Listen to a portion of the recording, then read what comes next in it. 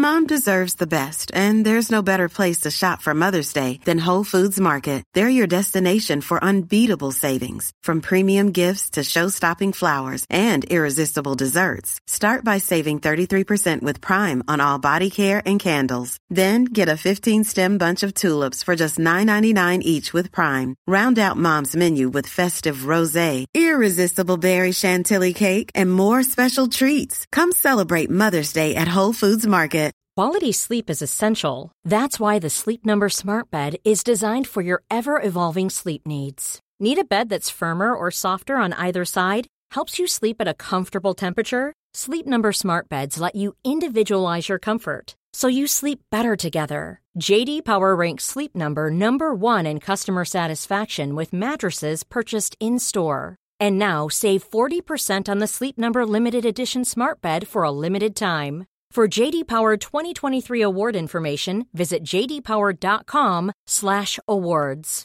Only at Sleep Number stores or sleepnumber.com. Mom deserves the best, and there's no better place to shop for Mother's Day than Whole Foods Market. They're your destination for unbeatable savings, from premium gifts to show-stopping flowers and irresistible desserts. Start by saving 33% with Prime on all body care and candles. Then get a 15-stem bunch of tulips for just $9.99 each with Prime. Round out Mom's menu with festive rosé, irresistible berry chantilly cake, and more special treats. Come celebrate Mother's Day at Whole Foods Market. You are listening to Missed Apex Podcast. We live F1.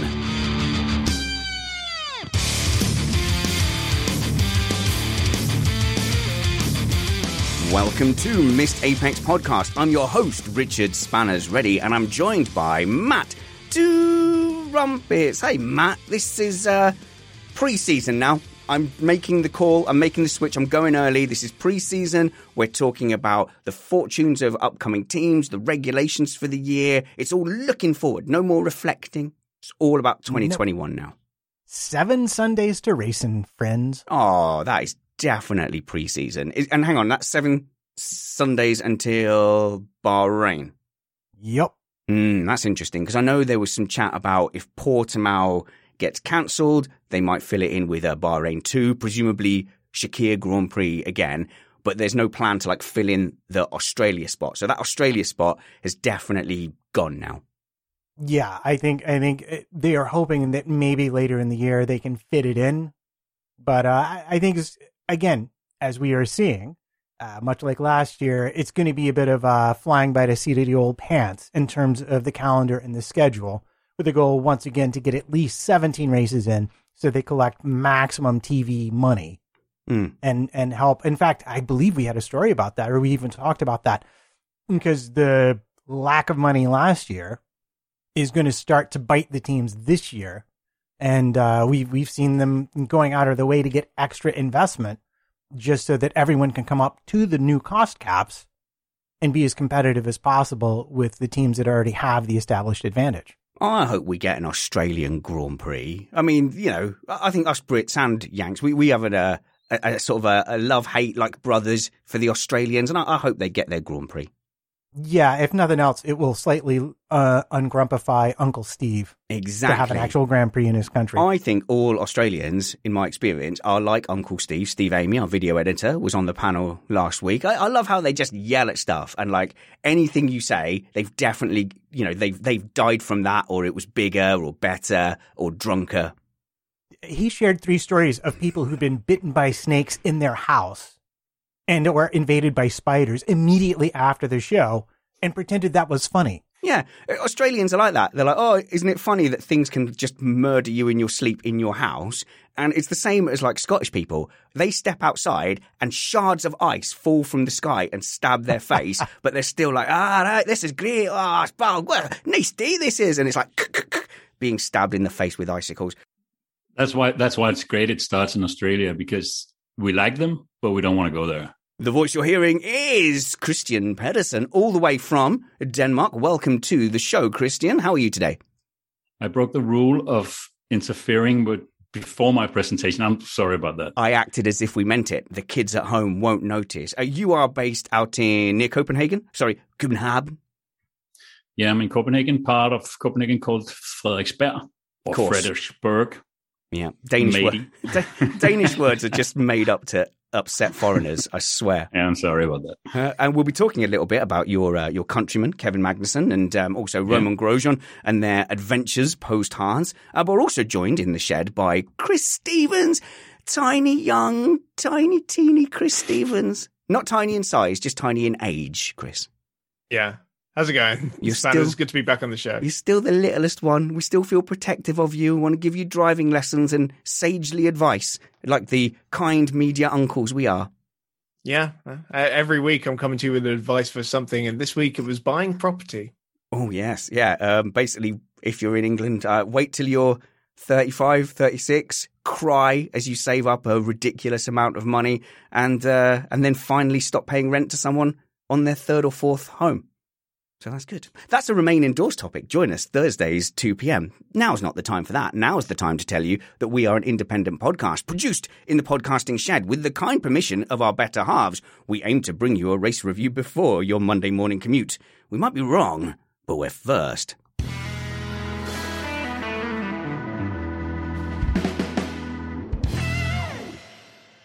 Right, Matt, I think it's time we go straight to, what do you think? Big Dirty News? Big Dirty News.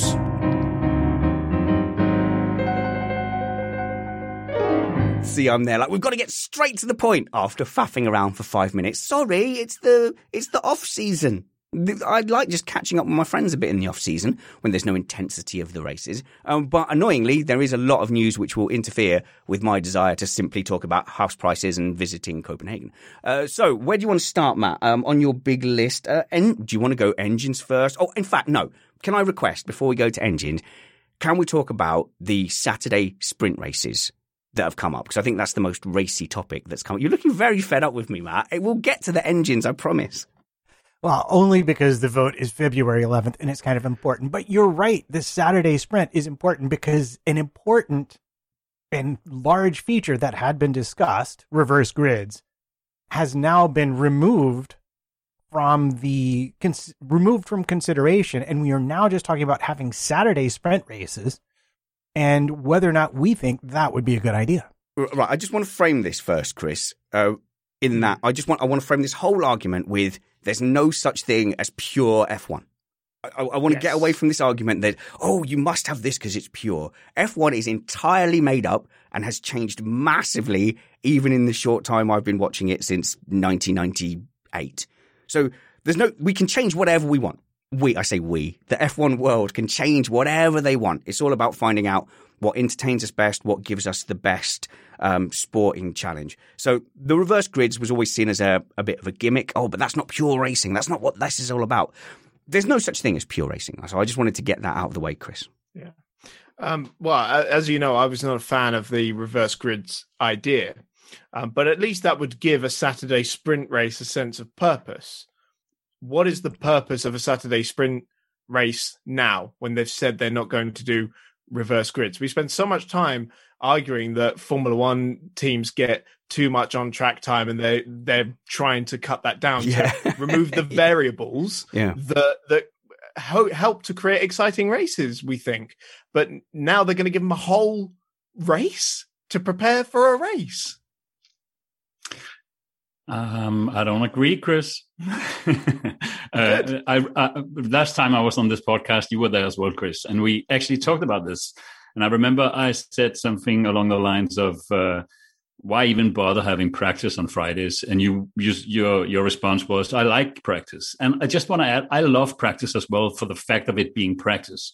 What I don't like is a lot of cars driving around with no real sentiment for the broader viewer to get involved, and I think that this will fix this. And actually, the way they propose the reverse grid rule kind of feels like old Formula One, where Bernie Ecclestone would say something like sprinklers or something stupid, and then the result would be somewhere in the middle. And I think this Saturday race will be the greatest, diplomatic end to this whole scheme. Wait a minute. Are you suggesting that if there's a very divisive topic with people at the extremes, passionate, and there's no clear consensus, that we should come to some sort of compromise instead of just going massively to one end in a knee-jerk reaction? Crazy, Christian. It'll never catch on. Stefano Domenicali will change a lot of things in that respect. And this actually is a quote from him, as far as I know, about the dropping the reverse grids. And he's just a likable guy. And even though I really like Toto Wolff, and a lot of people was rooting for him for being the Stefano guy now, this is just the best thing that could happen for Formula One, I think, in a long time. It's the hope that gets you, though, isn't it, Chris? I agree. Domenicali is the best thing to happen to Formula One in the last few months. But I think if they're going to go in with this, they've got to go whole hog. It has to be, for the championship, because there was talk about, it won't be worth championship points. What is the point in having that race then? Right. Okay. So, Chris, let me clarify with you, because I didn't get that bit. What is it exactly that is being proposed here? So, right. So, is this instead of FP3, a Saturday sprint race? Well, why would you risk anything? Surely you would just go at half pace and just survive. Exactly. It has to be worth, something for the championship.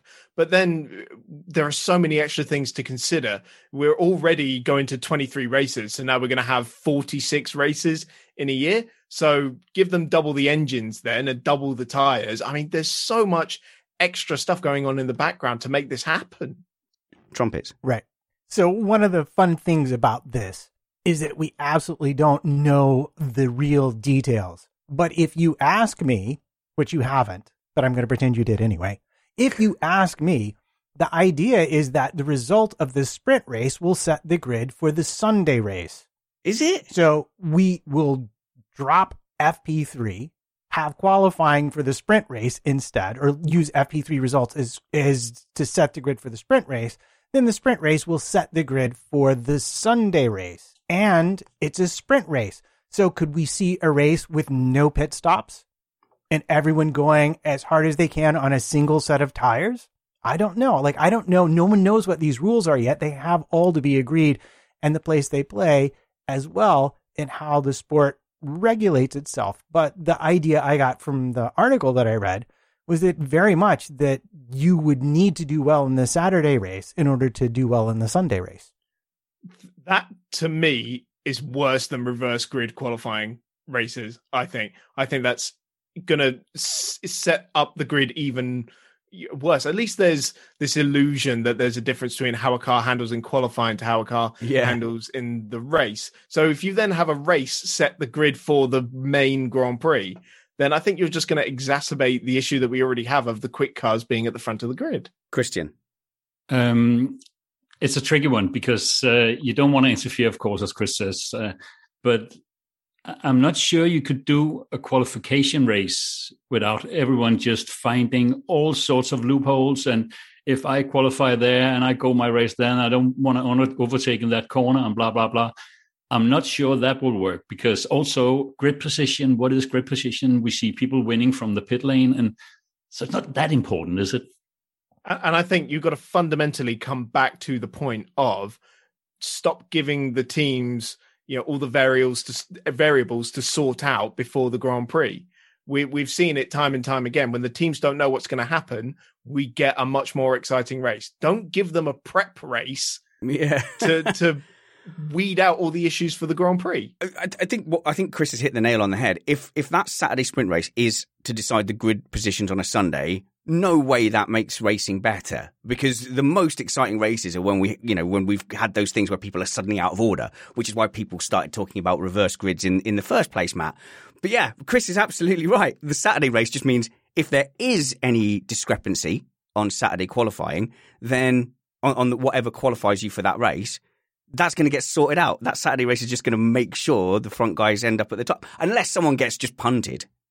Well, yes, let's look at the start of any race and see what happens. See where everybody is at lap 20 of any race. And you tell me, do we always see people where we expect them to be? No, people have a bad start. They lose 6 places. Now they've got 19 laps to fix it. They don't have 75 laps to fix it. Number one. Well, they do, because they still we're not going to be running on full fuel And number 3, if there's no pit stops, it's only one set of tires. So you can go hard, medium tires, 20 laps. Okay, I'm not really having to save a whole lot of that tire while I go. So I think you will see a different performance envelope, because in a race, I'm running 80% of my qualifying speed to save the tires. In a sprint race where I'm using a tire that can go 35 laps and I'm only going 20 laps, okay, now I'm at 90%. I'm at 92%, and my margin of error is gone down significantly. I think you could see some really interesting results. But let me answer one of those 20 points, Matt, which is you said that, now they haven't got 70 laps to sort it out. They've only got 19 or whatever. Well, they will have another 70 laps on Sunday, Chris. Yes, they might have a bit of a disaster. You're giving them more time to sort out any disasters. I think if you want to shake it up and go away from what I believe is a very good race format that we have at the moment. But I think maybe if you want to shake it up, let's go and look at our friends in GT racing. If anybody watched the inaugural FIA Motorsport games, which was like this nation versus nation thing, the GT race, they had 2 races that would determine the grid for the main race. So the average of the results, and you had 2 qualifying sessions for those 2 qualification races, if you call them. I don't think at any point the fastest combination of drivers, car and team actually won the race. It was very clear who was very quick, and I don't think they ended up winning any of those 3 races. Christian, fundamentally though, I mean, you still want a format that lets the people who do the best do the best. We just don't want it to be ultra predictable. I mean, a Formula One car can be the most well-known setups for a Formula One car is a race distance, like the long distance, and then you have the 1 lap setup. And there's fundamentally something interesting and appealing about having a qualifying setup of some sort that is only based on the quickest lap setup, but maybe in a race scenario. So I totally get what Chris is saying, but I like the idea as well. I like it. I think there's some positives to it. So welcome to the live chat room, by the way. Hi, loads of comments streaming in. At the moment, we've got, at the same time, 272 people for a live stream show. That often goes up to around 900 and nearly 1,000 for a race review. So thank you for joining us in the live stream. It does add a buzz and an energy to our stream. So welcome. Matt, Toon Van Bentham has asked a good question. Can anyone fill me in on the current proposal? I didn't follow this part of the F1 news. Well, I think that's the point, isn't it? Is that the proposal is incomplete, that he's just kind of put that out there and left all of us to sit here going, rabble, rabble, rabble. Yeah, well, and it's a point that I feel like I should make as this discussion goes on, as if the Saturday race is already going to set the grid for Sunday. We really don't know what's going to happen.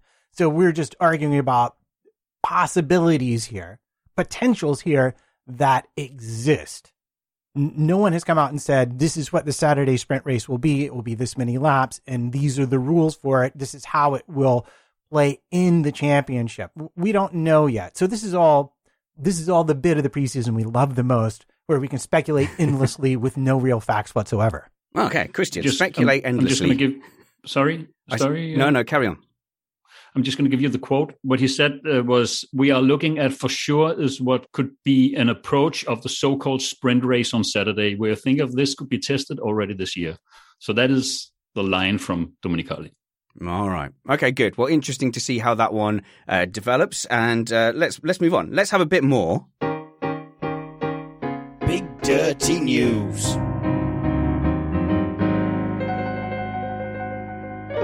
Right. Well, I mean, I can't think of any subjects to talk about. So let's move on to more frivolous things that fine, Matt, fine. Without it being a tech time, tell us your engine stuff. What's going on in the engine world? The only thing I've really caught is Domenicali actually encouraging people to support the Red Bull drive for an engine freeze or unfreeze. I must admit, I get lost in the politics of that. Right. And not surprisingly, because the politics of it are very complicated. But in essence, what is potentially happening on February 11th is a vote on this freeze.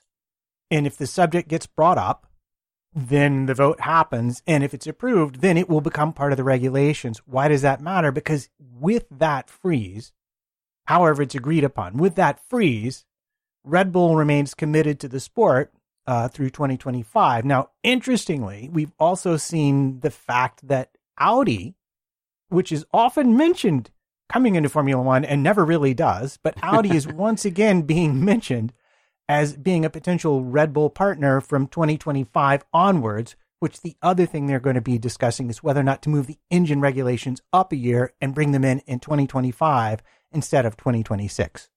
So Audi being mentioned for me is not surprising. I think anytime new engine regulations are mentioned, you're going to get all sorts of different manufacturers kind of poking their nose in the door and saying, oh, what are you guys up to? You know, we might be interested, and especially a brand like Audi that owns so many other brands. And where did Stefano Domenicali work before? And why does he mention this Red Bull thing? Yeah. And why is it funny that he is, in fact, behind the Red Bull approach, which is sort of Red Bullish in its nature, because at first they wanted one thing, and then when things changed and Honda pulled out, then they wanted a completely different thing. And now he backs that proposal, and it's just also very F1. Of course, people like Renault and Ferrari don't want this to happen because they are trailing in engine development compared to the likes of Mercedes, Ferrari, especially after the whole, gate about the 2019 engine. They're not going to recover. Alleged gate. They could have just slowed down for other reasons. They could have just deliberately put too much drag on the car. They could have done, Chris. It's all up in the air. We'll never know how they mysteriously lost pace. It'll come out in someone's autobiography in about 20 years' time, maybe. But, they're not going to recover all of that performance in the space of 1 year. They're not suddenly going to be back to where they were in 2019 when they go to Bahrain in a couple of months. So it's definitely, in their interest to allow engine development to continue. Of course, Red Bull don't want to do that because they're supposedly buying Honda's IP. Well, they would be buying Honda's IP and running it with little or no development. I can imagine them setting up facilities and getting consultants from Honda in. But what Honda is being very clear about is they don't want the IP going any further. So it's going to be a clean break in 2025.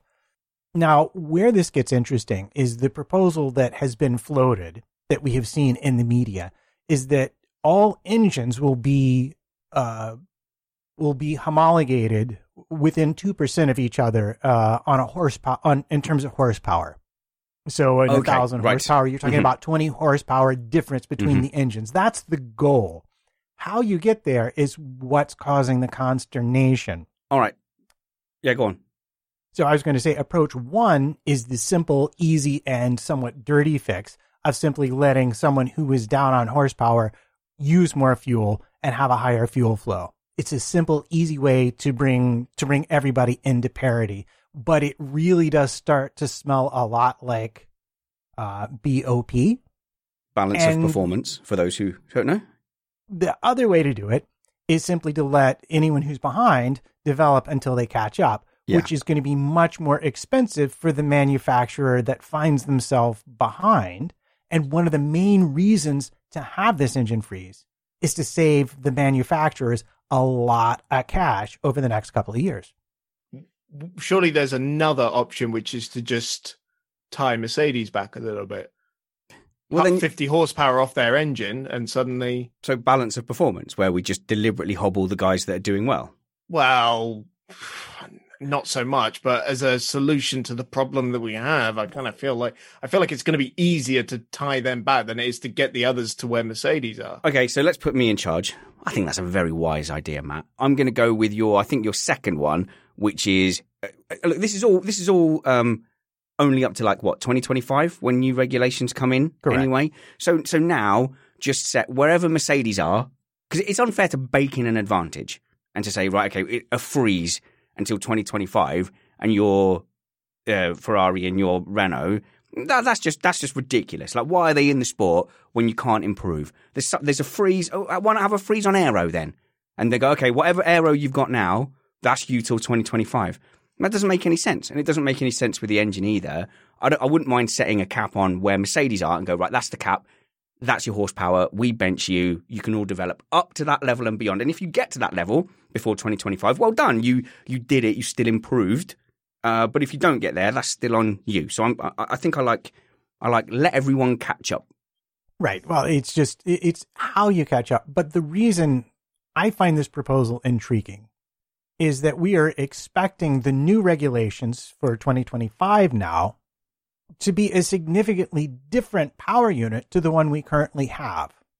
In other words, it's not just going to be a minor iteration of what we've got. It's going to be a fairly major sea change, and it's meant to be much less expensive and much simpler and much more plug and play than the current generations of power units that we have. And in addition, we have another problem with fuel. We're still not quite sure what kind of fuel is going to be used. And guess what's going to take an awful lot of money to develop? That brand new engine. So if I'm Mercedes, I can suddenly see a lot of sense in not having to spend any money on my current engine for me and my customers over the next 3 years, and instead being able to spend that money developing the brand new engine that's going to be coming in 2025, where once again, I will hope to seize an advantage that no one can match. Christopher Montgomery Stevens. That's not my middle name. Well, for anyone we don't know. who was wondering. Isn't It seems like Top Flight Motorsport, and I'll include the World Endurance Championship LMP1 in this, kind of allowed hybrid technology to get too complicated to the point where if you weren't a giant, huge OEM, you couldn't compete. So we're talking about the 1%ers. And so it was quick. It was really quick, wasn't it, Chris? It's like we had KERS for a bit, a little bit of engine power, and then like full, gigantic, expensive hybrid. Boom. And so now I feel like, because the WEC is doing the same thing, they're pulling it back and trying to make it simpler for people to just come in and plug and play. As you say, let's have a nice beefy engine and let's whack on a certain amount of electrical power on top of it as well and just go. Right. So I realize we were probably beating a dead power unit horse to within an inch of its life. But before we leave the topic, and because we will be moving on to different style of engine with different fuel, I just want to bring up the fact that in 1980, it took 250 liters of fuel to complete a race distance with a 3-liter engine, and that today, with a 1.6-liter engine, it takes 110 liters, I'm using liters and kilograms interchangeably because they more or less are, to complete that same distance. And instead of 500 horsepower in the 1980 engine, we now get 1,000 horsepower. So there's a reason we had these complicated engines. And there's a reason now we're leaving them. In your face before time. Ha, Stephen, see? Everything that's old is rubbish. It's not even 110. It's usually about 95, 100 max. They never fill that thing to the brim. Christian. I just want to totally spoil that conversation with the information of the QuantumScape batteries that Volkswagen just invented in collaboration with Bill Gates. They are solid-state batteries, and they will charge 80% faster and deliver 80% longer distance. And this is within a time frame of 3-4 years on the market.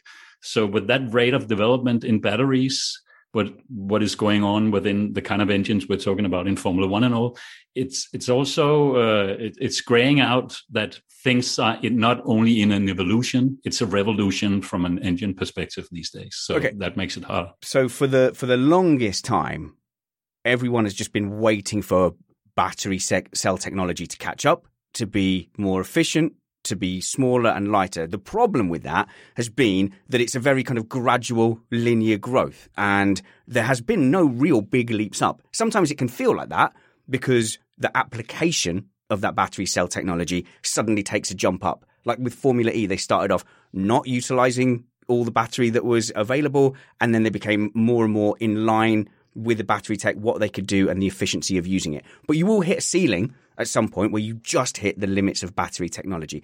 And we've been used to that that line being in existence for decades.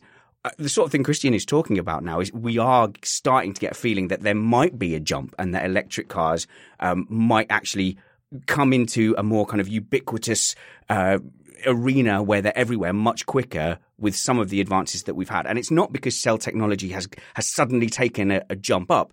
It's because we found different ways of applying power. So, I mean, for example, like with Formula E and their power boost, people are starting to now talk about using, capacitive technology where you can store an awful lot of energy very quickly, but you also have to release it very quickly. So that can give you like little kicks down a straight. It's not going to get you the 700 miles to the Shetland Islands and back. You don't want it for your family trip to Cornwall, but round a racetrack, that kind of capacitive technology can give you a jump, Christian. I don't actually know about this latest manufacturer one you were talking about, but is that just a common cell, or is that some kind of new energy delivery? It's a new type of battery. It's called solid state. It's what's it say? Dry conductive material. And apparently it's something Volkswagen has been invested in for quite a long time. And also Stefano Domenicali. And I know every time I'm saying something, there's a Stefano approach somewhere. Yeah. But he was working for them before. So maybe there's also some, I know about the Formula E stuff and electricity and exclusivity and stuff. But what they choose now, why does that have to be the right path for the next 40 years? That's what I'm trying to say. I think we are in a time frame right now where we have to be a little bit careful for how long we lock ourselves in. When I say we, I mean Formula One. So Chris, we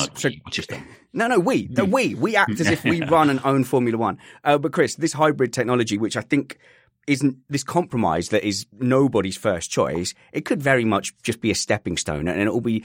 Remember the hybrid time, because I think it'll be all electric before we know about it, really. Yeah, I also feel like hydrogen is going to become very much the forefront. The way we're all talking about electrification now, and I think hydrogen will be the future. And what? What? Really? No, it's Betamax. Hydrogen's Betamax. It's a busted flush.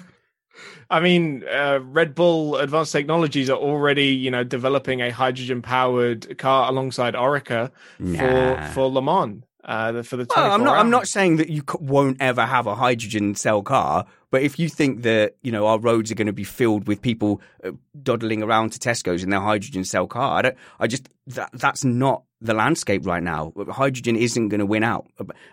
Electric's got the jump on them, and hydrogen just has the problem of storage that no one solved. It doesn't mean you can't do it. It just means it's probably not going to pan out. Hydrogen will overtake electric. That's a ridiculous statement. Soon. Trumpets. Okay. Soon? So hang on. You just made it. It was already ridiculous. Then you added the soon. So let's be clear when we talk about hydrogen. Back in 2013, Andy Cowell, who ran Mercedes HPP up until last year, talked about having a car like a 0.6 of a liter inline 3-cylinder car that basically ran a very large battery. And that with that combination and lightweight materials, he could give you 150, 200 horsepower and a car that drives like 350, 400 horsepower sports coupe does now. All we're talking about doing with hydrogen is replacing that 0.6 of a liter petrol engine with hydrogen. So I hydrogen will act. Mm-hmm. I just want to be clear before anyone mischaracterizes me, because I'm just looking at the chat here. I'm not saying you can't get performance out of a hydrogen engine. You absolutely can. But it's about the logistics and scaling that up and making that the thing we go to. Because once we pick a mode, we're going to go all out. Like Betamax, it worked. It's fine. But once VHS became the thing, go on then, Chris. Tell us about your Betamax and your HD CDs or whatever else didn't make it. Your mini disc. Right. Yeah, the facilities are not there now. We're not talking about now. We're talking about 10 years in the future. 10 years ago, the idea that 50% of road cars would be electric was laughable because there wasn't the infrastructure and the facilities, which there are now. You've got to look at this with the perspective of the future. We will make it happen. Matt. So what I need to be really clear about here is the engine that you are talking about is essentially an electric engine that uses hydrogen as a battery recharger as much as an actual motive power. So there will be no internal combustion of hydrogen in this engine. We are simply extracting energy from the hydrogen, recombining with oxygen, and using it to power essentially an electric drivetrain. Yes. And that's what needs to be understood about how hydrogen's being viewed now versus how it was viewed in the past, and why it might exist as a bridging technology until a full electric infrastructure can be built out, if one ever gets there, because there are ways to produce hydrogen that are very environmentally friendly. Christian, wrap us up on this, and we'll talk some driver stuff. There was no electric cars until some crazy Elon Musk type of guy did something that the entire industry was like, look at this fool. And then he just did it, and everyone loved it. And now everyone wants to do electric. It's the same with hydrogen. We need someone to build it, someone who needs to make it work. And if someone really needs to make it work, like for instance, F1, we could possibly find a solution that could save the world. Look, I have the highest respect for my panel. I love a good debate. I'm surprised, genuinely surprised, that all three of my panel think that we're going to have a future with hydrogen cars being like, the petrol cars of today. And I want to be respectful in that debate. So I'm just going to say that you're all smoking crack and then press the bumper.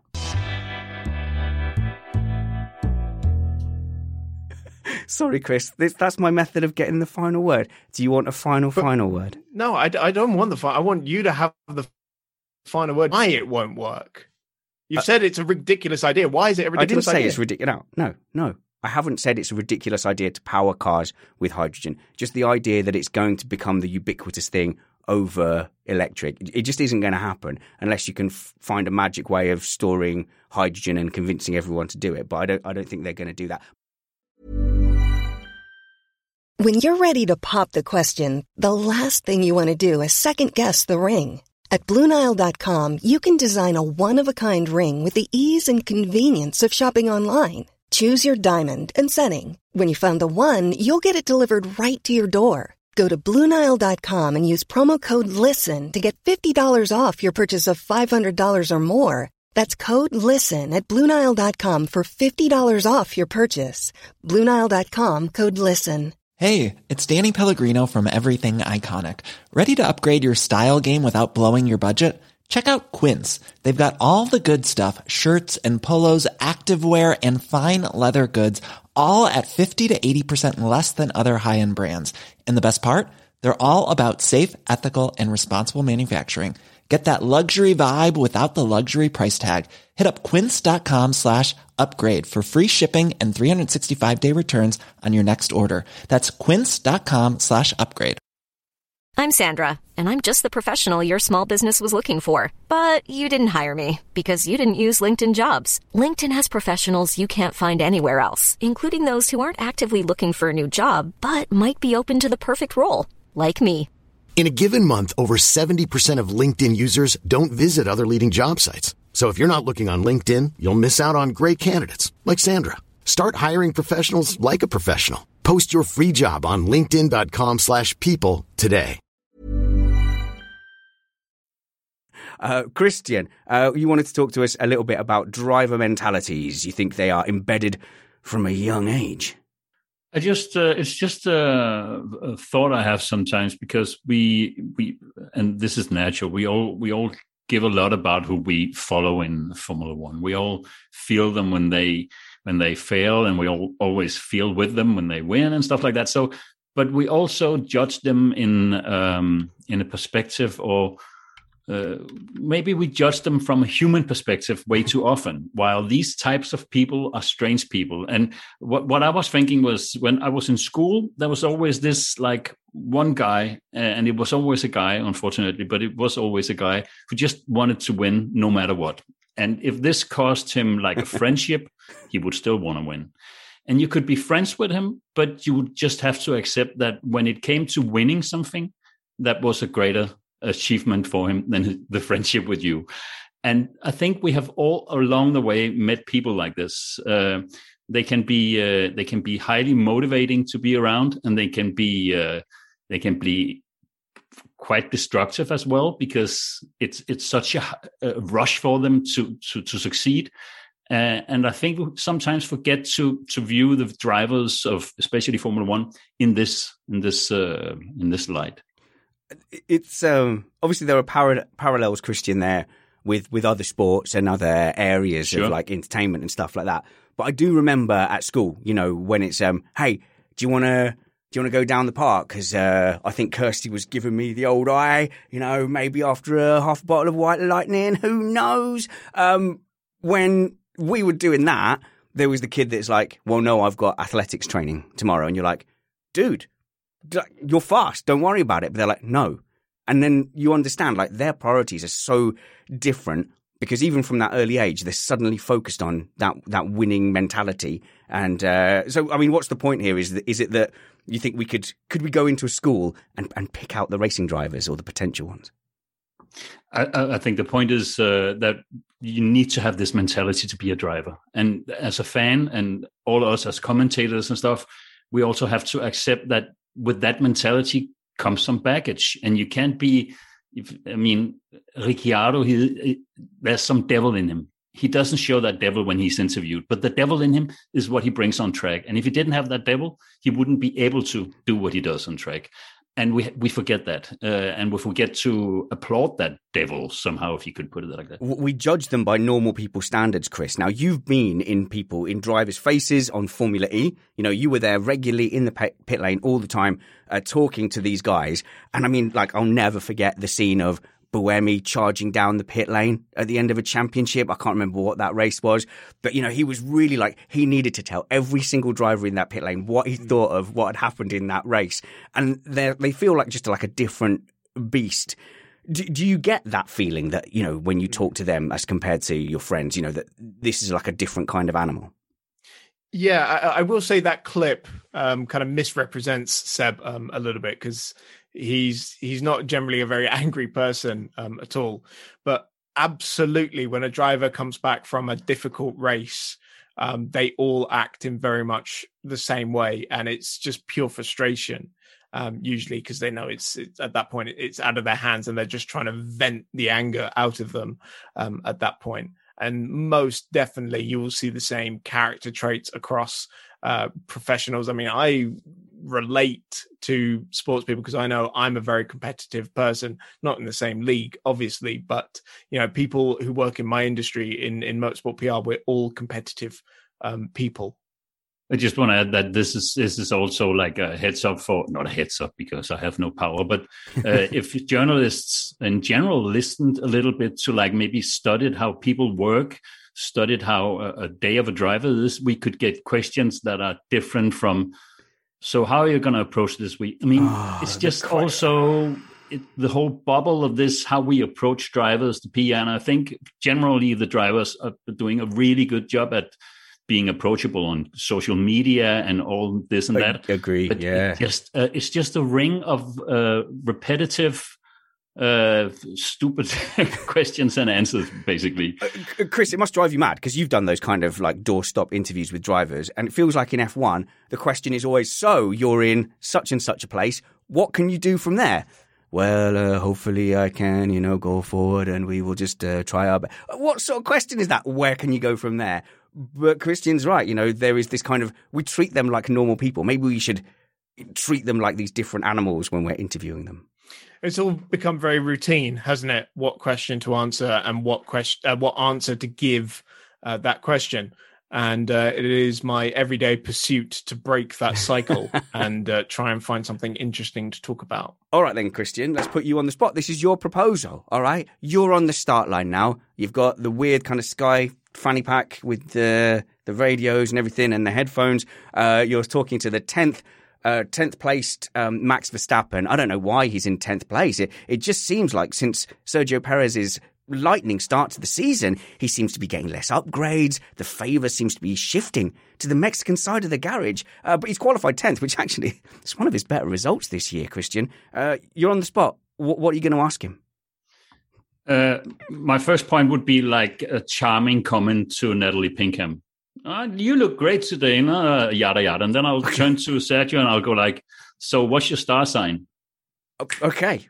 Why? Okay, yes, mic drop. I mean, have you heard it before? You've never heard it before. I don't know. It's different. I mean, on the spot, if you're on the grid, you're not gonna do in-depth stuff. You're just gonna go for like a quick comment.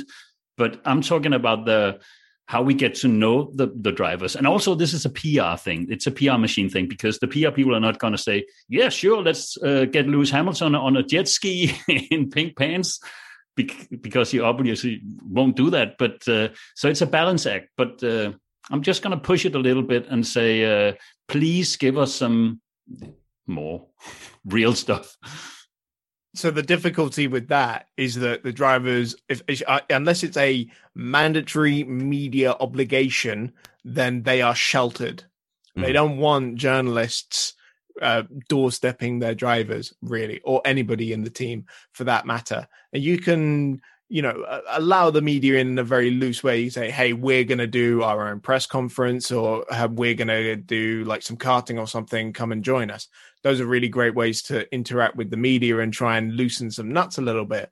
But they are so few and far between.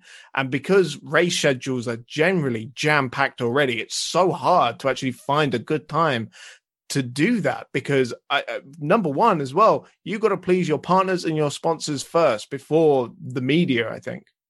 But if you want to know how Sergio prepares for his race, so instead of asking him, how about if you ask the 10 last people who just met him, for instance? That is another way. I'm not. This is not for you, Chris, because I know this is.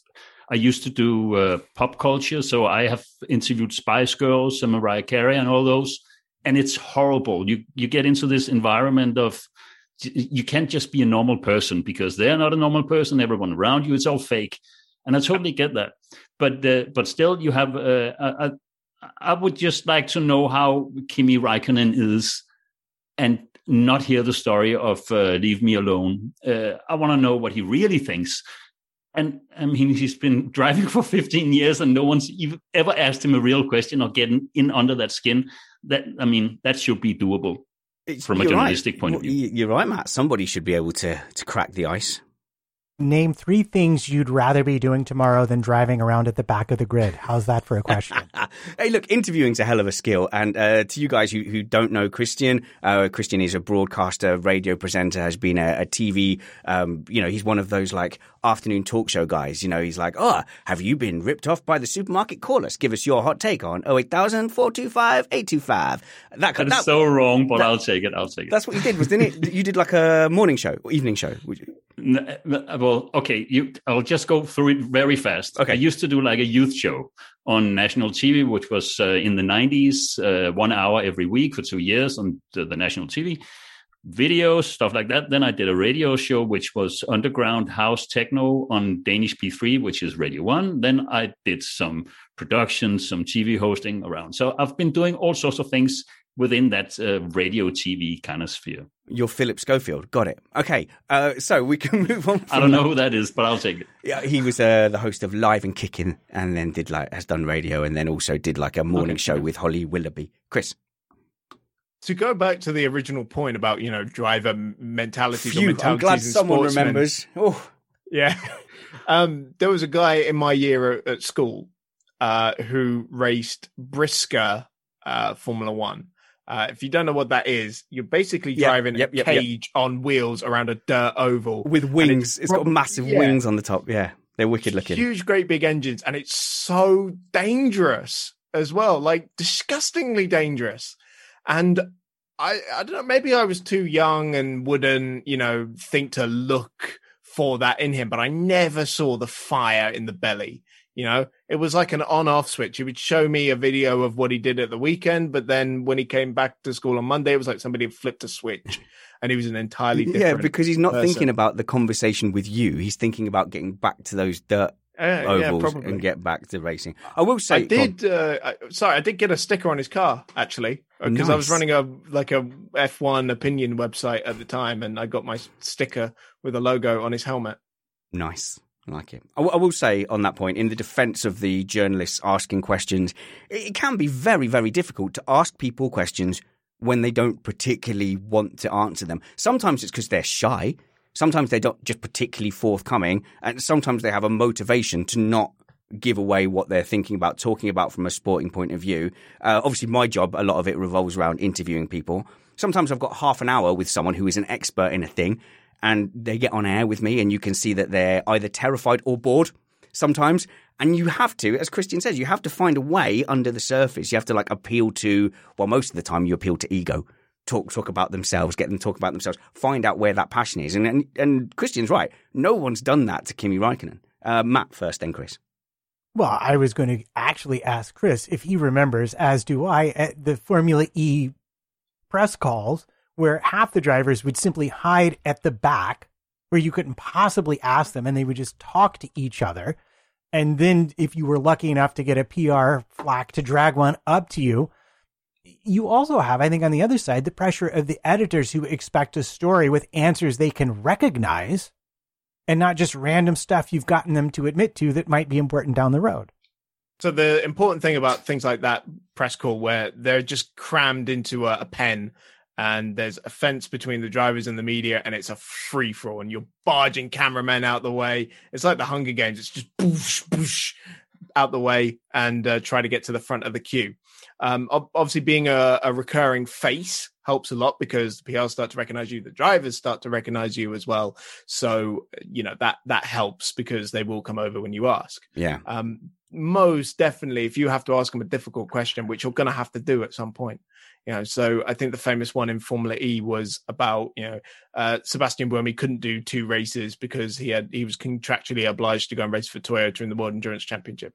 So I asked his title rival, how would you feel if you won the title because Seb didn't do these 2 races? You can't just lead in with that. You have to go, oh, you're doing so great. You've been really fantastic lately. And, try and exchange a little jokes. And then you slide that one in and they're so much more likely to give you an honest answer. So in the first season of Formula E, I got an interview with Bruno Senna. And honestly, I was so shy. I only got there by being friendly with the PA. And when I eventually got in, I was one-on-one with Bruno Senna. Very first question I asked him was about him being one of the unluckiest drivers on the grid. He just didn't like it. He didn't want to hear it. And then it was a really awkward 2 minutes after that. Let's go with Matt. Well, I was just going to chime in the first year I covered Formula E. I believe that was the one where Andre Lauderer jumped the start.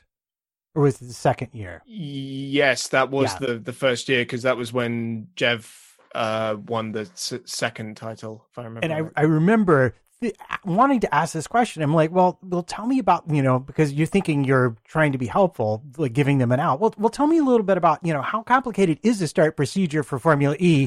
And he just looked right at me and he goes, mate, it's dead simple.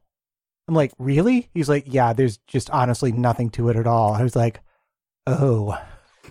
And you could just see him going down as he was giving me that answer. So how come you fluffed it then, dummy? It should have been your follow-up.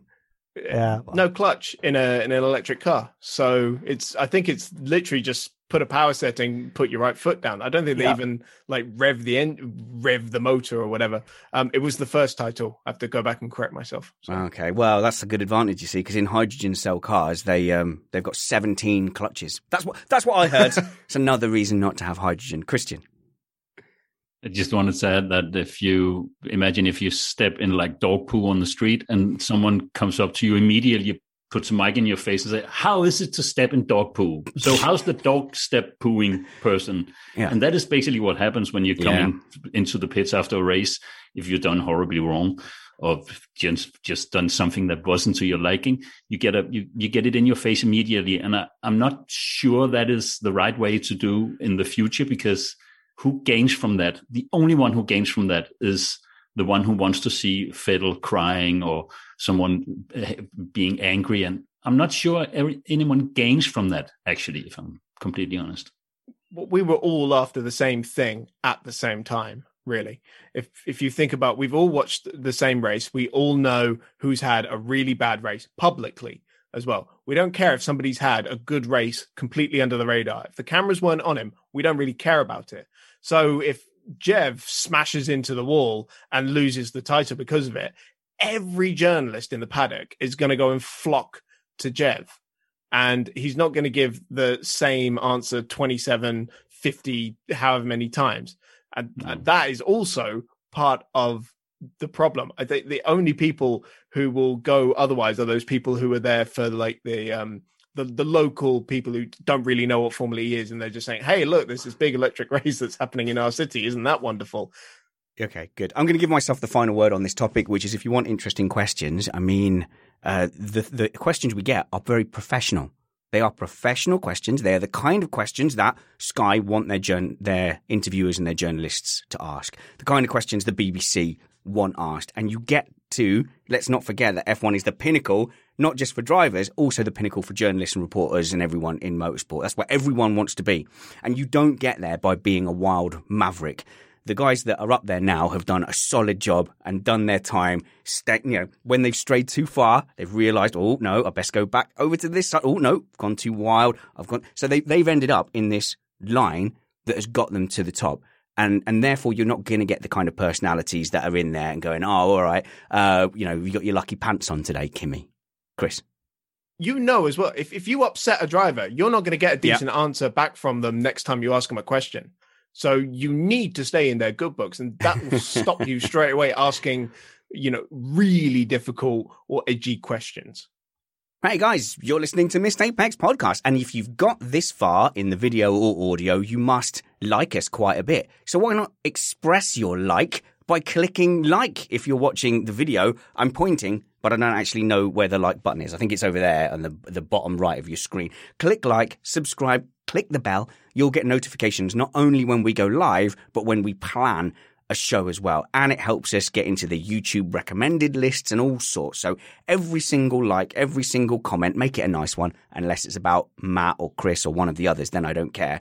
But every single interaction pushes us up the algorithm. So please do engage with this video. If you're listening on your podcast player and you fancy going to iTunes and leaving us a 5-star review, again, say anything you want, as long as it's 5-star, that really helps us get up the iTunes charts. Last season, we got as high as 68 in the UK podcast sports charts. I want to break into the top 50 next year. There's so much prestige, and it puts us in like a completely different bubble. I want to get right up there with the BBCs and, the race podcast that's just come out of nowhere like an all-conquering beast, and the WTF ones. Below that tier is us, and for F1's sake, I'm really proud of that chart position, and we're there because of the reviews and the support you guys give us. Also, if you want to help us do what we do, money's good. We do run on money. You can do patreon.com/missedapex. I won't say all the tiers now, but we try and make it worth your while. But the most popular tier is a $5 per month, US dollar. Come in, join our Slack group. Make sure you're in with all our patron-only streams. Get the odd extra patron-only show that me and Matt do, like after FP2 sometimes. On a Friday, we'll just jump on, do a live stream, and then put that out as audio as well, as a little bit of a preview show too. So patreon.com/missedapex. Like and subscribe. Do all the things. I want to give a quick shout out to our new friends over at Extreme Racing League. So X, like the letter X, Extreme Racing Leagues. Go and check them out. Their leagues are fun, competitive. The streams they do are pretty good as well. They're nice and slick. But we are heavily involved in iRacing at the moment. So we swarm, but we keep getting asked for leagues to run a league like with F1 2020 on Xbox. We don't do that at the moment. Extreme Racing Leagues have linked up with us and come and introduce themselves. I checked out their stuff. It looks cool. Go and give them a try.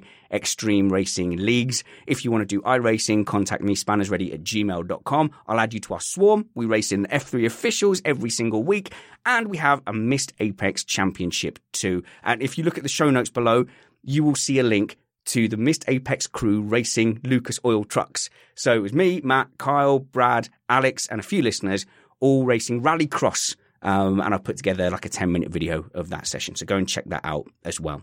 All right, cool. Let's move on.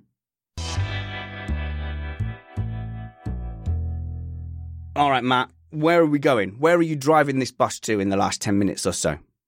Oh, I want to talk about tires. Okay. No, I want to talk about tires too. Okay, fine. We'll talk about your tires briefly, but where I really want to go, because we have K-Ped on the show. Oh, yes. Is I feel like we should do a little Haas visit before the whole show is over. Okay, quick bit of housekeeping. Sorry, everyone's hearing this. Anyone short on time? Anyone got a time restraint? No? All right. Haas and tires then. All right, baby. Matt, go. You. Right. So we are talking about tires, again, not just to make me happy in my heart and fill me with joy, but because you yourself have discovered that one of the main reasons we're looking at a new set of aerodynamic regulations is because the tires themselves were judged to be at the point of not being able to cope anymore. I had no idea. With the downforce thing, I thought that was F1 going, oh man, yeah, finally we need to address this aero wake situation. And that's what I thought they were doing with the downforce. So Chris, I just read, today that on the F1 website, they cited the explanation for the reduced downforce as helping the tires. And I was like, I don't know, that just took away all that happiness that I had. That F1 was finally going, oh yeah, it doesn't need to be an upside down plane. We can just have race cars racing. Well, I think it's partially also to sort of curb some of the development. Of course, in 2021, they were the fastest Formula One cars have ever been and probably will stay that way for some time with, less downforce in 2021 and the 2022 regulations coming in soon. So last year we had the fastest Formula One cars for a while.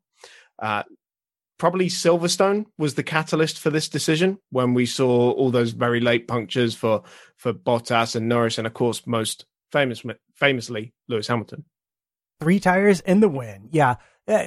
It's been coming for a while. And one of the things that if you pay attention to the tires, you've been tracking, you've been noticing that they are frequently running the pressures up as the weekend goes on. And that's entirely to cope with the ridiculous amount of energy that's being put through the tires because they are traveling at such high speeds through the turns. And so clawing back the downforce is going to allow 2 important things to happen, in addition to the fact that Pirelli themselves have introduced a new tire, which would have happened last year had the teams allowed it. They're going to be able to run the tires at lower pressures, and the tire profile is going to be different. So, of course, in 2019, when they first tested this development tire, the feedback was abhorrent, partially because they tested it on a freezing cold day at Circuit of the Americas. So when they got the exact same feedback in Bahrain, when they tried a 2021 development tire, they said, tough, we're forcing it on you this time.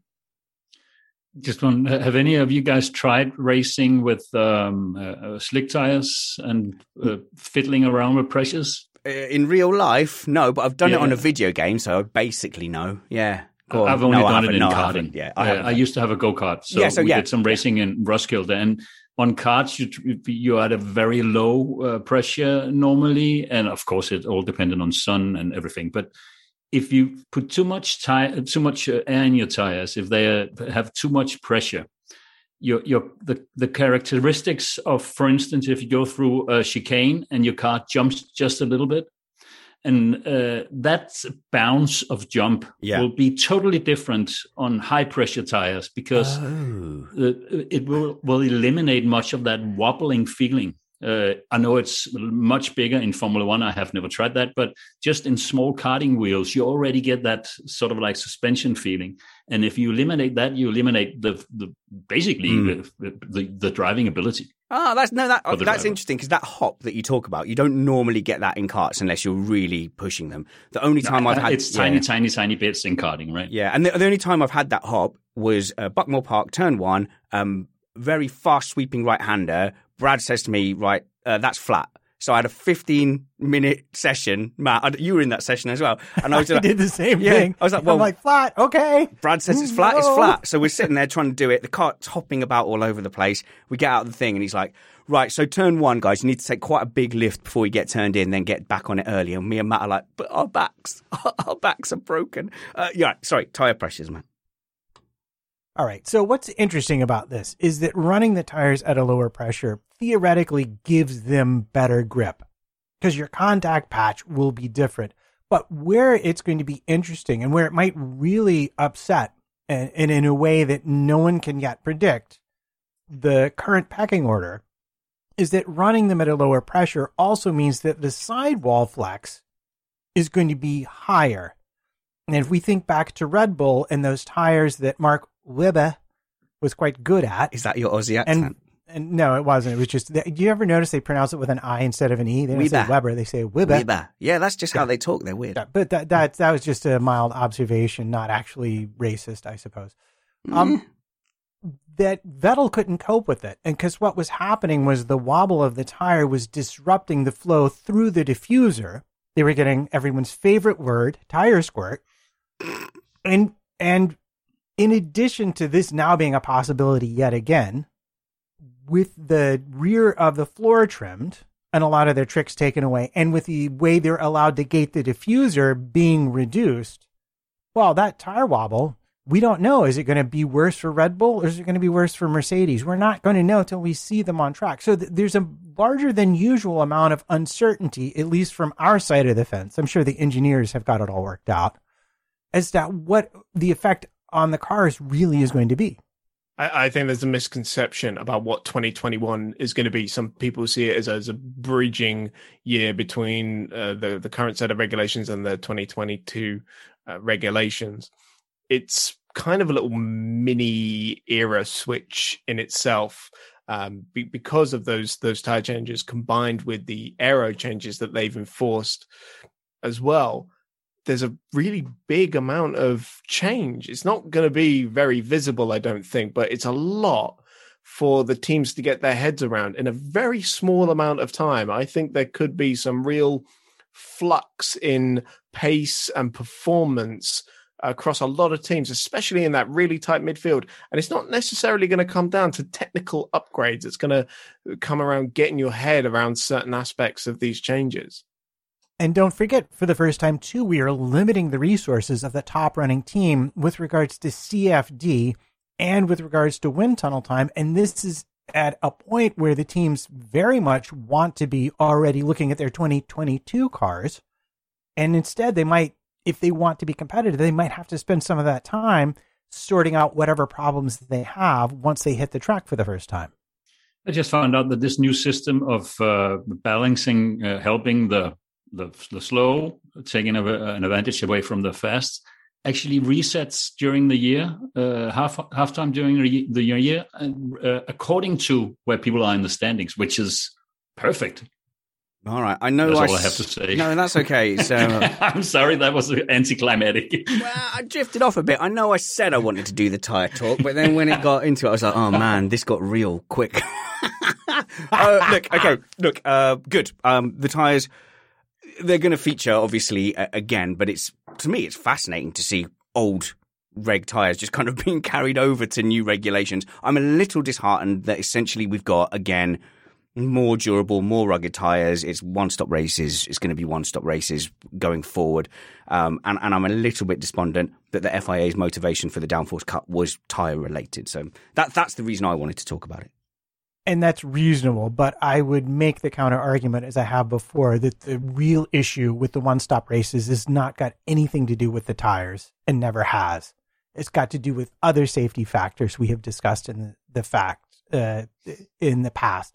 In fact, it's really the pit stop deltas that are keeping differing strategies from being equal on track, because no tire, and I've looked at data going back to like 2012. So in the modern era of regulations, 2008 forward, there's no tire that can cope with going hard enough to make up a 28-second deficit for the extra pit stop at certain tracks.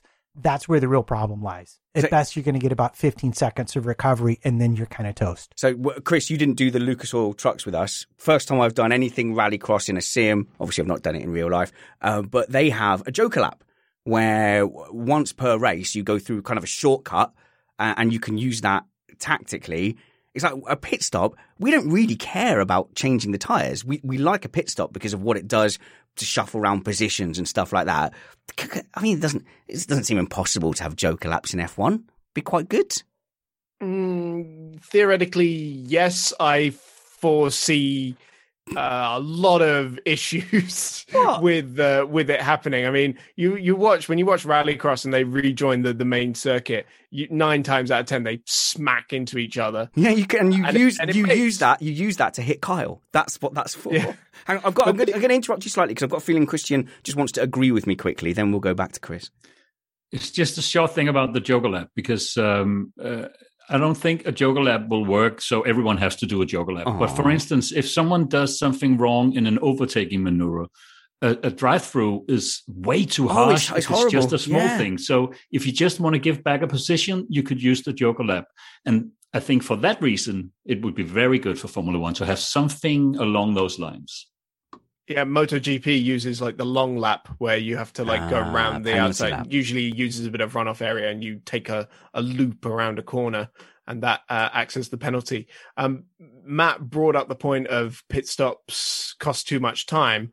Of course, what's the solution to that? You can try and shorten some pit lanes, but then a lot of pit lanes need to be that long for when they have races with 60 cars in them. For example, when endurance racing or GT races, for example, you could increase the speed limit. But of course, the speed limit got dropped to 80 clicks ever since Mark Webber's wheel came off and hit a cameraman back in 2013. So tunnel shortcut. Change either of those tunnel things. Shortcut. It's easy. Tunnel shortcut. Basically, that's it. Yeah. You have to look at the entry and exit of the pits, taking a greater percentage out of the lap. And in fact, really the pit delta calculated as a percentage of lap time you could probably figure out where the pit entry needs to be and where the pit exit needs to be in order to give an effective delta of around 15 to 17 seconds. Because around 15 seconds, you're getting to, I can make that up on soft tires in X laps and still be competitive. Otherwise, it's just going to be the occasional circumstance where it works out. Some person on a 1-stop is about the same as some person on a 2-stop. And the differing strategies is what we want to see. Because if everybody does a 2-stop, that's just as dull as everybody doing a 1-stop. We want to see some people saying, my car does a 2-stop better. That's what I'm doing. Other people, I'm doing a 1-stop, and you're sitting there doing the math, and you're going, oh, there's maybe a half a second between them at the end of the race. That's what we really want to see. I've said before, I'll say it again, take out the mandatory pit stop and suddenly you'll get people mixing a no stop with a 1-stop. If we're going to have 1-stop races, take out the mandatory stop. Oh, yeah. I get a little bit thrown when Chris has a genuinely good point. I'd not thought of that. What? Yeah, we're not benefiting from the mandatory stop anymore, are we? It's not. Yeah. It's not helping us. Hard tires are hard enough that they will do a Grand Prix distance pretty much. Maybe you have to look after them for a little bit, but it's a risk. If you'd rather do that than lose 28 seconds in a stop, then let's try and recreate the days where Mansell was hunting down Senna in Monaco, and it's become one of the most iconic pieces of Formula One imagery. But Sergio Perez will just never do pit stops ever again. They'll miss him at Red Bull. They'll be like, oh, Sergio, you've been gone the whole race. I'm just going to mention, in writing my first article for Reddit, I discovered that in 67 or 68, Porsche at the Daytona 24 ran a set of oversized, I believe they were Dunlops, for the entire race. They never changed their tires. So, yeah, if you ask Pirelli to do it, I'm sure they could develop a tire that would last an entire race. But that's not what we want. We want the current tires, which in theory were designed to be wearing tires that you would need to change. We want those tires to be the ones where you can then gamble on a 0-stop. Because there's no gamble now. 1-stop seems to be nearly every race, 1-stop is the way forward. Whereas with Chris's, like, once a year, good point, must be his birthday, the 0-stop effectively makes it the same as having 1-stop or 2-stop. So I like that. Come on, right, who's got Dominicali's phone number? Go on, let's give him a ring. Last topic, Matt. Let's talk about Haas. Reasonably quickly. Well, first up, we have some driver news. Not about the actual Haas drivers, because we don't care about them yet, because they haven't raced anything. But our friends Kevin Magnussen and Romain Grosjean now have a future outside of Formula One. And I believe Magnussen, who has already raced the Daytona 24 and was tantalizingly close to a victory with his team before a late puncture. And when I say late, I mean like last, 15 minutes of the race. Oof. Took them out. is going to go on and do some more sports car racing, and I believe is going to wind up in WEC and an LMP. Oh, in an LMP what? Well, it's the LMDH. Is that the new designation? Hypercar. Yeah, I think he's going to wind up there eventually. But we just found out that Grosjean is going to be doing some IndyCar racing. Okay, well, let's start with Kevin Magnussen. Let's go to our token Dane. But I mean, that would be enough for me to tune in to some WEC to see Kevin Magnussen there. So, you know, a good move, and I'm assuming that you would be interested also. I don't talk to Kevin Magnussen. He's not a friend of mine or anything. I don't know him. You like all on a personal know level. each other. I've met him a few times, but that's all. But what I do know about him, though, is his, and I've said that every time I've been on here, he's a true racer. So what he did this weekend was what Kevin Magnussen does best. And it's what his dad has been doing all along. It's just they have something in their bones that is just racing. And how the commentators just talked about how Kevin took turn 6 and how he drove the car, and he just felt at home. That was so obvious. So I think he's going to have a great career there, in the States in racing. But I will add, though, that Gunther Steiner and Kevin Magnussen still have a very good relationship. And I think the same goes for Grosjean. And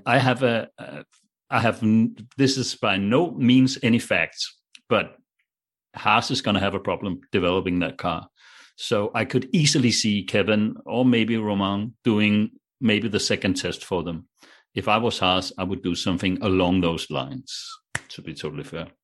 I think they've gone on record as well as saying, you know, if Mick or Nikita is out of a race for COVID, they will probably call either Romain or Kevin and see who's available. I wanted to mention as well, in the Daytona 24 Hours, there was a fantastic battle involving Kevin. If I remember rightly, it was with Felipe Nasr, of course, another ex-Formula One driver.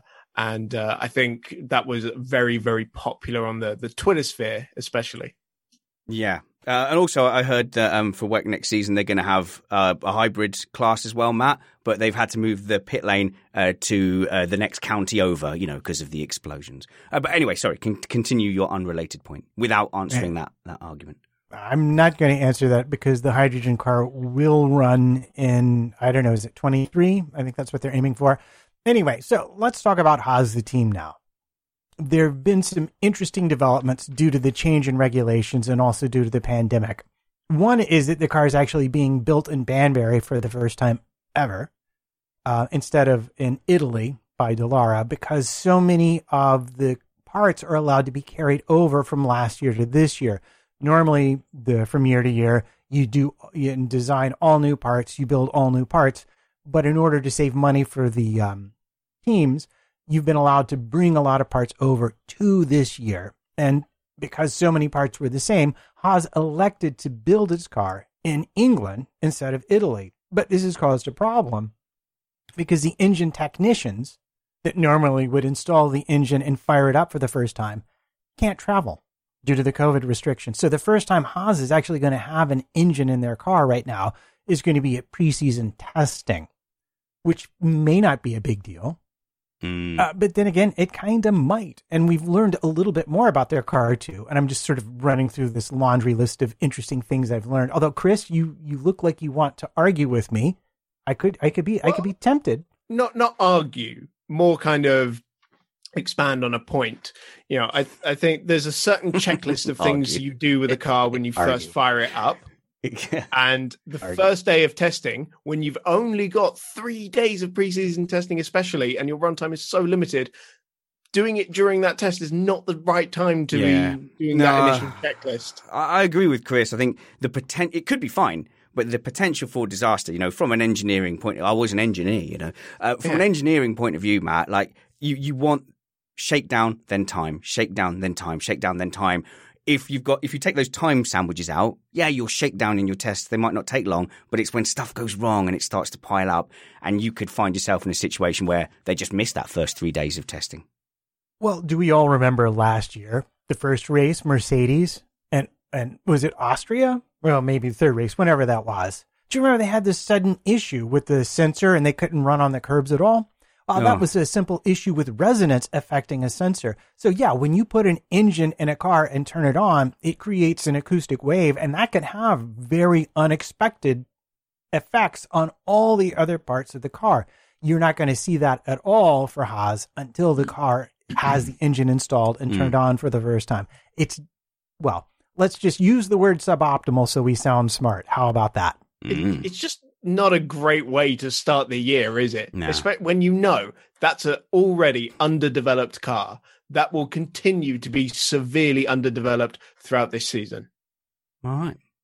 And the news does not get better from there, because we also have learned, thanks to, and I'm going to say it, and we know it's a preseason, Auto Motor und Sport. Wait, everyone drink. We know that they had been working on a new nose along the lines of Mercedes and Red Bull and most of the other midfield teams that they thought they'd be competing with, but they weren't able to finish it in time because of wind tunnel shutdowns. And as a result, they are spending no development tokens this year on their car. I have a hard time seeing where Haas is going, to be totally fair. I mean, I understand the livery, I understand the branding of Haas tools, but I mean, what's the goal for Haas? I mean, are you just going to be a B team for Ferrari, or I mean, I have a hard time seeing where they're going actually. Well, I'm so glad you asked that question, because it does bring me to my very last point. In talking about this, Gunther Steiner said that very clearly their main plan for the year was to get the 2022 car into the wind tunnel as rapidly as possible. So they are hoping that, barring any unforeseen problems, that whatever they show up with the preseason testing and put on track works about enough like they thought it might, that they can just ignore it for the rest of the year and try and get a 2022 car that might actually properly be competitive. I think Haas's short-term goal, use Mazepin money to survive after, very troubling 2020. And then 2022, arrives. Let's use Mazepin money to move forward through the field. That's surely got to be the short to medium long-term goal.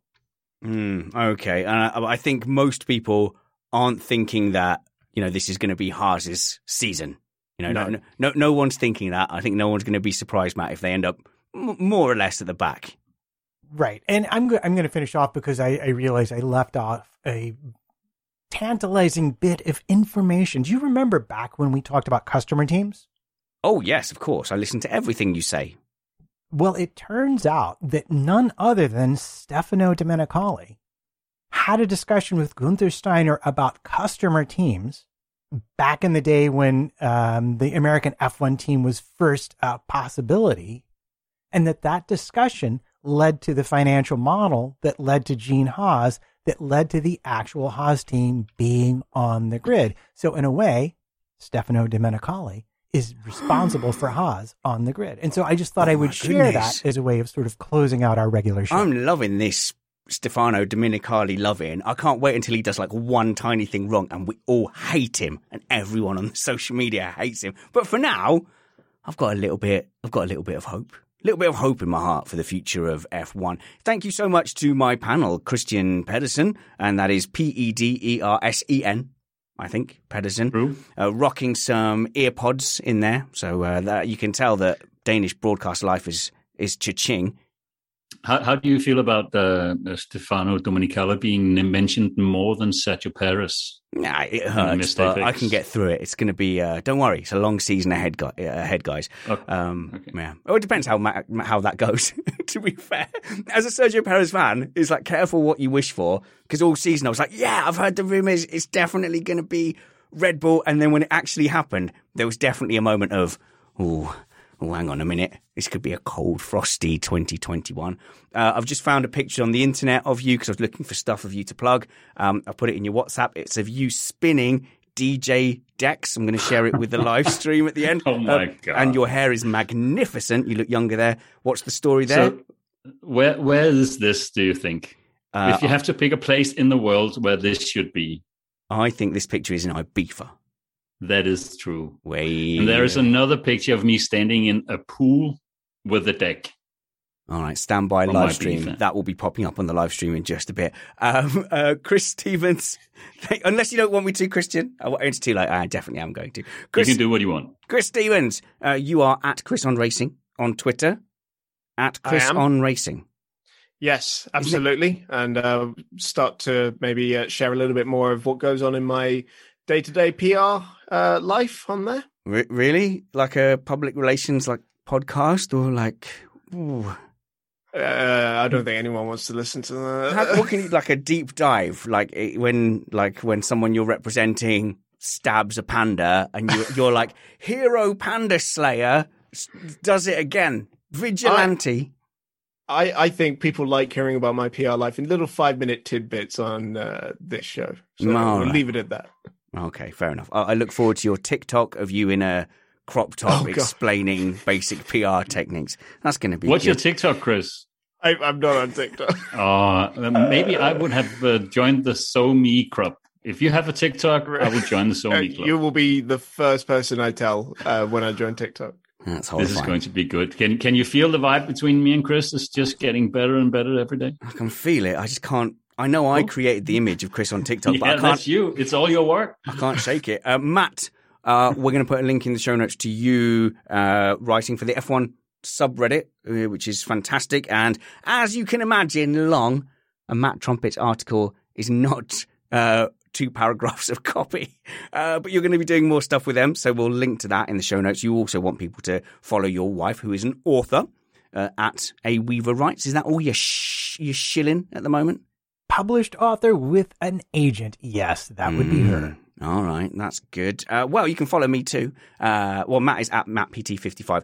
By the way, you don't have to just email me. You can email Matt as well, mattpt55@gmail.com. You can follow me at Spanners Ready. The links to all my other stuff is there. You can join me and Matt on a Thursday with Remain Indoors. We are turning that into more of a hot take, topical news item type show. We're still going to have all the same guests, but it'll be a fun place to hang out and talk about all the stuff that's on your mind. You can listen to me with a bit of music if you're a Spotify customer on Spanners 90s Radio. Also, link in the show notes there. Me sharing a few stories from my life with some great 90s tracks in the background too. If you're a Spotify customer, you'll get the full track. If not, it's a 30-second preview, I think. We are going to do a pre-record in the week because next Sunday is Valentine's Day and none of us want to get into trouble. So we'll get a pre-record to you probably Sunday night. So the next live stream will be in 2 weeks' time. But wherever we see you next, work hard, be kind, and have fun. This was Mistake Bets.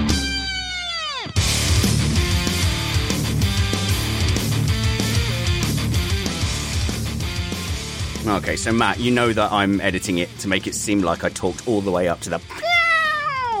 because I'd completely fluffed that. I forgot I had to press the button to get it going. See, I thought you were going to say you were editing it to seem like you had not forgotten comment of Oh my the week. God, it's like an illness. Like, did comment of the week hurt me? Oh my goodness. It's like, show me on this doll where comment of the week hurt you. Comment of the week. Oh man. All right, I tell you what, let's let Chris Stevens be the judge this week. So why don't you give us your candidates for comment of the week, Matt? Stuart Neal, what is the point in having so much aero that you can drive a car upside down if you do not have an Australian GP? Yeah. All right, I love that. Okay, I love it. Second to land. That's going to take some... You should have done that last. Patrick Walsh, Australia wants to kill you. It's why we put it so far away. Do you think it's just to deter British people because they're scared of us and our amazing cricket skills? That's what I think it is. Max Attack 666, Saturday Sprint sounds delicious but expensive in parts. Right. Expensive in parts. Yeah. Oh, I see. Yeah. Chris Fonseca is in with, much like Betamax versus VHS, we need to see which fuel pornography producers use to decide the winner. Okay, well, that can't win because you said pornography. Yeah. All right. Oh, my goodness. I'm going to give you 2 more. Mark Greenhow, I'm going to start calling my own COVID weight downforce, although in truth, it's a total drag. On a serious note, I need karting events to motivate me to lose weight because the scales, I'm like, yep, I'm heavy, still kind of good looking. When it comes to karting, I can throw like 7-8 pounds off if I know there's a race coming up. And lastly, and only because I can't read Stuart Neal twice, I'm going to go with blatantly asinine. Haas has a whole year of experience having no engine in their cars. Chris, who's the winner? And why is it Stuart Neal's first comment? I think actually I'm going to go with Mark. Oh, okay. Because I can very heavily relate to the COVID downforce that he's put on. And he's just popped £2 in the super chat as well. You can't buy comment of the week. You've sullied the... Well, you can't, but it was a nice segue. No, there's doubt as to whether he bought it or not. Okay, all right, Matt, read the comment again. All right, the comment is, I'm going to start calling my COVID weight downforce, although in truth, it's a total drag. Love it. Comment of the week. Thank you very much for joining us. A live stream, you are treated to DJ Capehead. Here it is. Hang on, where is it? I've lost it now. I did put it up a second ago. Here it is. DJ Capehead. Oh, my goodness. Like, we thought you were a ridiculously handsome mofo with the piercing blue eyes now. But, like, that's like 25-year-old Capehead there. That's just about that's 20 years ago, 19 years ago. Did you have to walk around with, like, just a stick just to beat women away? Like, no, I'm trying to eat lunch. Go away. I have no words. The only thing I can say is whenever you say Shakira GP, it sounds like you're saying Shakira GP, and I'm fine with that. Because that reminds you. You're not telling us that story. That's what you're saying. I'm going to tell you any story. Listen, I need to find the other picture because... Here's a cool fact. A crocodile can't stick out its tongue. Another cool fact, you can get short-term health insurance for a month or just under a year in some states. United Healthcare short-term insurance plans are designed for people who are between jobs, coming off their parents' plan, or turning a side hustle into a full-time gig. Underwritten by Golden Rule Insurance Company, they offer flexible, budget-friendly coverage with access to a nationwide network of doctors and hospitals. Get more cool facts about United Healthcare short-term plans at uh1.com.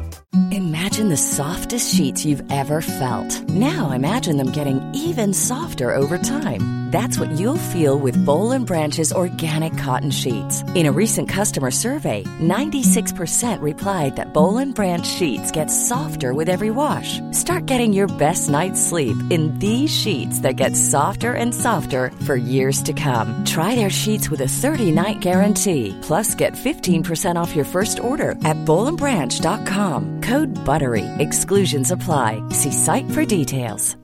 Hi, I'm Daniel, founder of Pretty Litter. Cats and cat owners deserve better than any old-fashioned litter. That's why I teamed up with scientists and veterinarians to create Pretty Litter. Its innovative crystal formula has superior odor control and weighs up to 80% less than clay litter.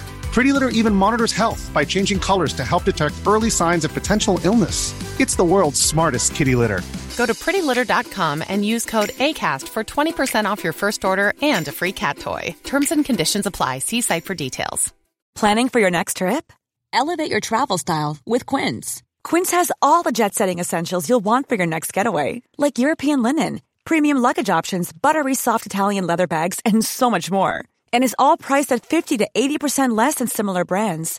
Plus, Quince only works with factories that use safe and ethical manufacturing practices. Pack your bags with high-quality essentials you'll be wearing for vacations to come with Quince. Go to quince.com/pack for free shipping and 365-day returns.